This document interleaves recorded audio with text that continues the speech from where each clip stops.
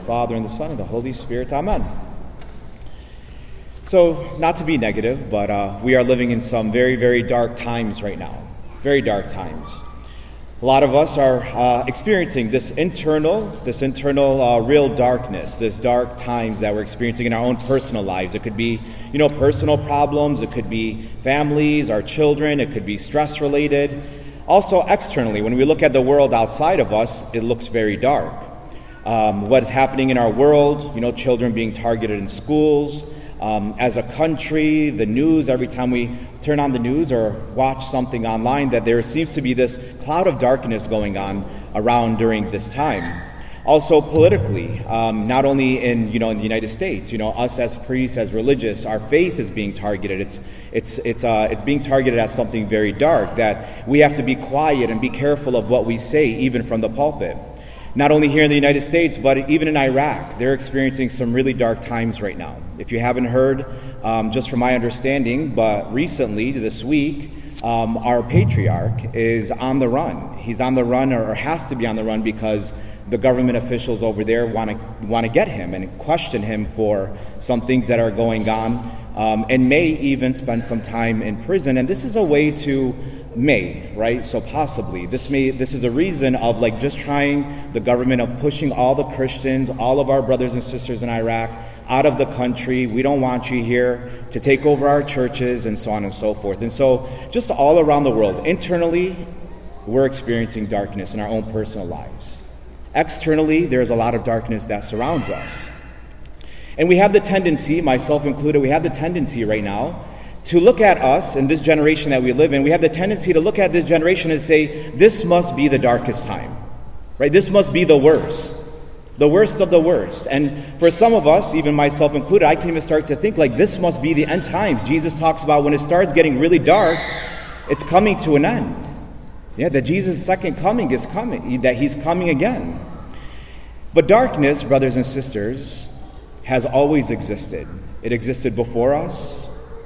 We're experiencing it now, and darkness will even be here even afterward. We're gone from this world.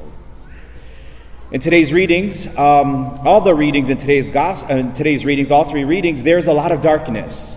A lot of darkness going on. So again, as we sit here and we try to think and we say, this must be the darkest of times, again, darkness has always happened before us. It will be here after us. In the first reading, it comes to us from the Book of Kings. The Book of Kings was written 2,550 years ago. So just think about that for a second. 2,500 years ago, in that generation, they were probably thinking, this is the darkest of times. What we hear about in that first reading, we hear about a drought. There's no rainfall, and that lasted 3.5 years. It wasn't 1, 2, 3, 4, 5 days. 3.5 years, no rain. Now, this is devastating for them during that time. Right? You need rain. They were farmers. They need rain for their crops, to feed their families. It's how they made money. And they're experiencing day after day this darkness. That to leave the country, maybe go somewhere else, find food. Probably many people died from starvation during this time. So very, very dark times for them during this time, their time. In today's second reading, more darkness. Right? If we see this book, we get the second reading today from the book of Corinthians. Right, St. Paul is writing to the people of Corinthians, and Corinth is in Greece, modern-day Greece. So he's writing them a letter because he left Corinth, he left Greece, and he's in a different area. So he's writing them a letter. And this book was written, the Corinthians, this letter was written and made it into the Bible in the year about 2,000 years ago. So 1 Kings, 2,500 years ago, darkness. Letter from St. Paul, 2,000 years ago, darkness. He says this in his letter to the Corinthians. He says, to this very hour we go hungry and thirsty. We are in poor health. We are ill-treated. We wander about homeless. A lot of darkness going on in this letter. A lot of darkness. In today's gospel, more darkness, a very personal darkness for this man that we hear about in today's gospel. Again, the gospels probably came a little bit later, just about 50 years prior to St. Paul's letter, so a couple of thousand years ago. And the man in today's gospel, dropsy, right? What is dropsy? Dropsy is this swelling. Swelling, we don't hear about dropsy a lot today with modern-day medicine, but this man is dealing with this internal darkness, this internal problem that he's dealing with.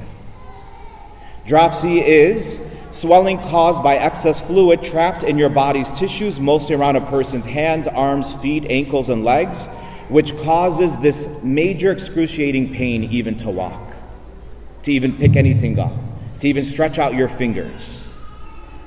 So this internal darkness. So a lot of darkness in the readings for today. But brothers and sisters, with all this darkness, whether it's 2,500 years ago in the first book of 1 Kings, whether it's 2,050 years ago in the letter to the Corinthians, whether it's from the gospel 2,000 years ago, how? How did they make it? How? What was their light in the midst of the darkness? And the answer is Jesus. God was their light, capital L, in the midst of their darkness. And it was because of that they had hope. It was because of that they had faith. It was because of that they were able to be a small L, the light, and go out in the world and say, God's alive. Jesus is with us.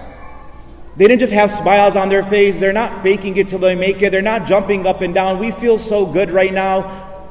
But they had a peace. They had a hope. And that hope doesn't come naturally. As human beings, we can become and start to internalize and become very dark ourselves. But their hope was in Jesus. Their hope was in God. And through that hope, through all of their darkness, they were able to be a light. Because Jesus is the light. With all this darkness that surrounds us today, right? We have to ask ourselves, if we see Jesus, is Jesus our light in the midst of my personal darkness, the external darkness, whatever it is that we're dealing with? Is Jesus my light in the midst of what's going on? And we could say, yes, of course, Father, He is my light. You know, we come to Mass, we pray, He is my light. Of course, you know, why would you ask if He's my light? Of course He's my light. But I want to look at it from a different angle, because we can be quick, myself included, to say, yes, He's my light. But there's two completely opposite ways to see the world today. Two completely opposite ways to see the world today. We can either be a vulture, or we can be a hummingbird. Both are birds, right? A vulture is a bird. A hummingbird is a bird. Both are birds, but each has a different reaction to their environment and how they see the world. Right? So today, we could say, yes, Father, Jesus, you're my light. I'm so happy. But when we put things in perspective, we could either be how we look at the world today, how we look at the darkness going on internally in my world, my internal world, or my external world. Am I a vulture? Or am I a hummingbird? Do I see the world as a vulture? A vulture is always looking for what's bad. A vulture is always looking for what's ugly. It's constantly looking for roadkill. If you see a vulture, right, then you know something nearby is dead, because they're circulating the air and they're surrounding that area because something there is dead. Something there is bad. Something there is dark nearby. And if they keep looking and looking and looking, they're going to find what they're looking for.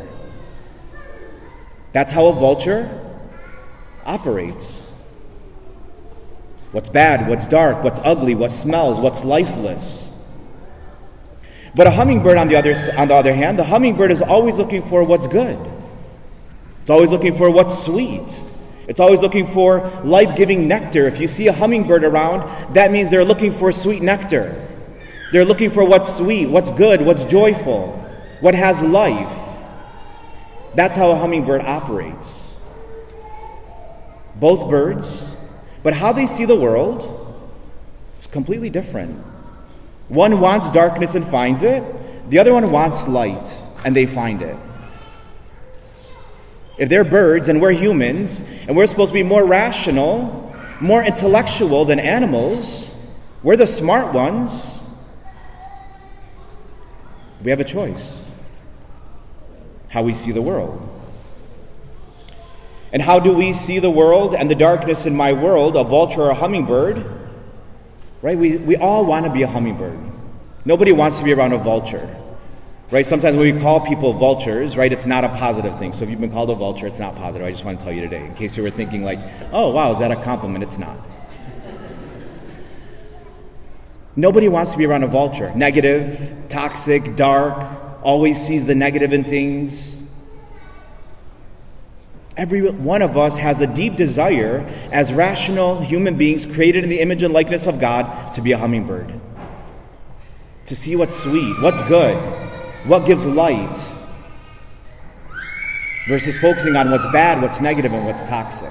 We all have that internal desire intrinsically inside of us, how God has created us. We want to be a hummingbird. Right? We want to be a hummingbird. And so how do I become a hummingbird? How do I become a hummingbird? How do I allow Jesus, the light, come into my darkness instead of a vulture who just remains in darkness? What does that look like? Right? What does that look like? Because we all have that desire. I want to be a hummingbird.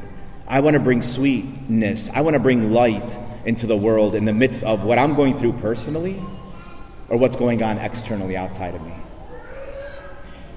And the answer is, how do we become a hummingbird? How do I allow Jesus, the light, capital L, come into my darkness so I can be a light, lowercase l, into the world?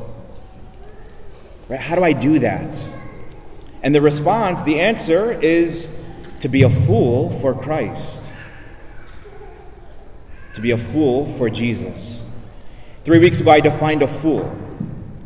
A fool is a person who acts unwisely or acts recklessly. And we heard that 3 weeks ago in the gospel because Jesus calls the rich man a fool.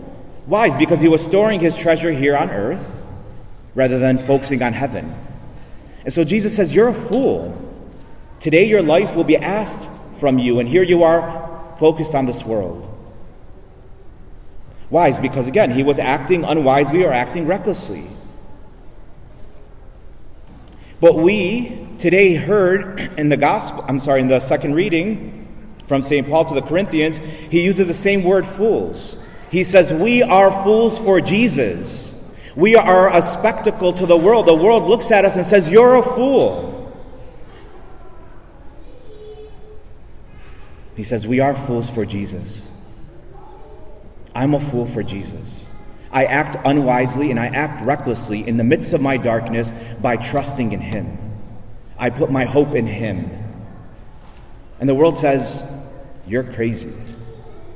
You're weird. Take matters into your own hands. Be rational. Be smart. Be controlling. Make it happen. But how we find the light, Jesus Christ, in the midst of my personal darkness and be a light to others is when I act recklessly and have a radical trust in him. A radical hope in him. That's how we do it.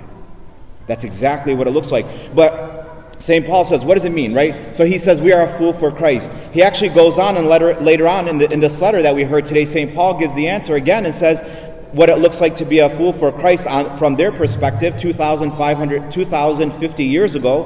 He says this, that we might trust not in ourselves, but in God who raises the dead. That's what it means to be a fool for Christ. Be a fool. Act recklessly. Act unwisely when things don't make sense. By putting our trust in our God. By putting our faith and our hope in Jesus. So that way when people look at us and say, you're kind of a mess. You're going through this situation and, this is going on in your life and you see, but there's something about you. You just have a peace about you. There's a peace, there's a joy. You're not faking it until you make it. You're not trying to solve your problems on yourself. What is that? Can you please tell me what that is? And we can say, it's Jesus. He's my light in the midst of the darkness. And the world says, I want that. Teach me how. We're walking billboards, brothers and sisters, as Christians. There's that saying or that quote, you may be the only Bible that anybody ever reads. Don't fake it until you make it. Don't put a fake smile on our faces. That's not what we're saying here. If we're truly connected to Jesus the light, in the midst of my darkness, I won't have to fake it.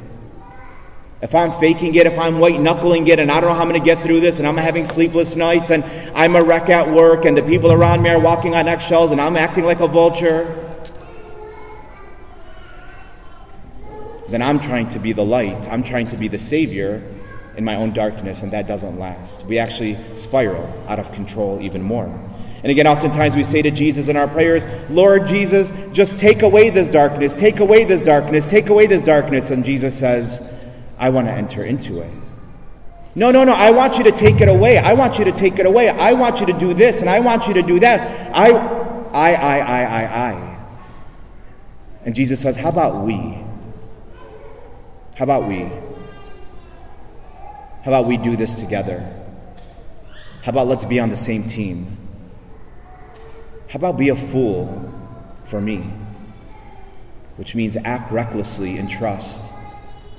Act unwisely than what the world says, take matters into your own hands. Because then the peace comes, then the joy comes.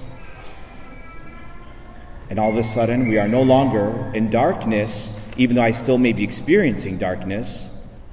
I can be a light in this world that's in desperate need of light to help everyone around me get out of darkness. So brothers and sisters, today we come to Jesus Christ, our Lord and Savior, the light, and we say to the Lord, Lord, be my light, capital L, so I can be a light, lowercase l, for all those I come in contact with who are in darkness. Amen?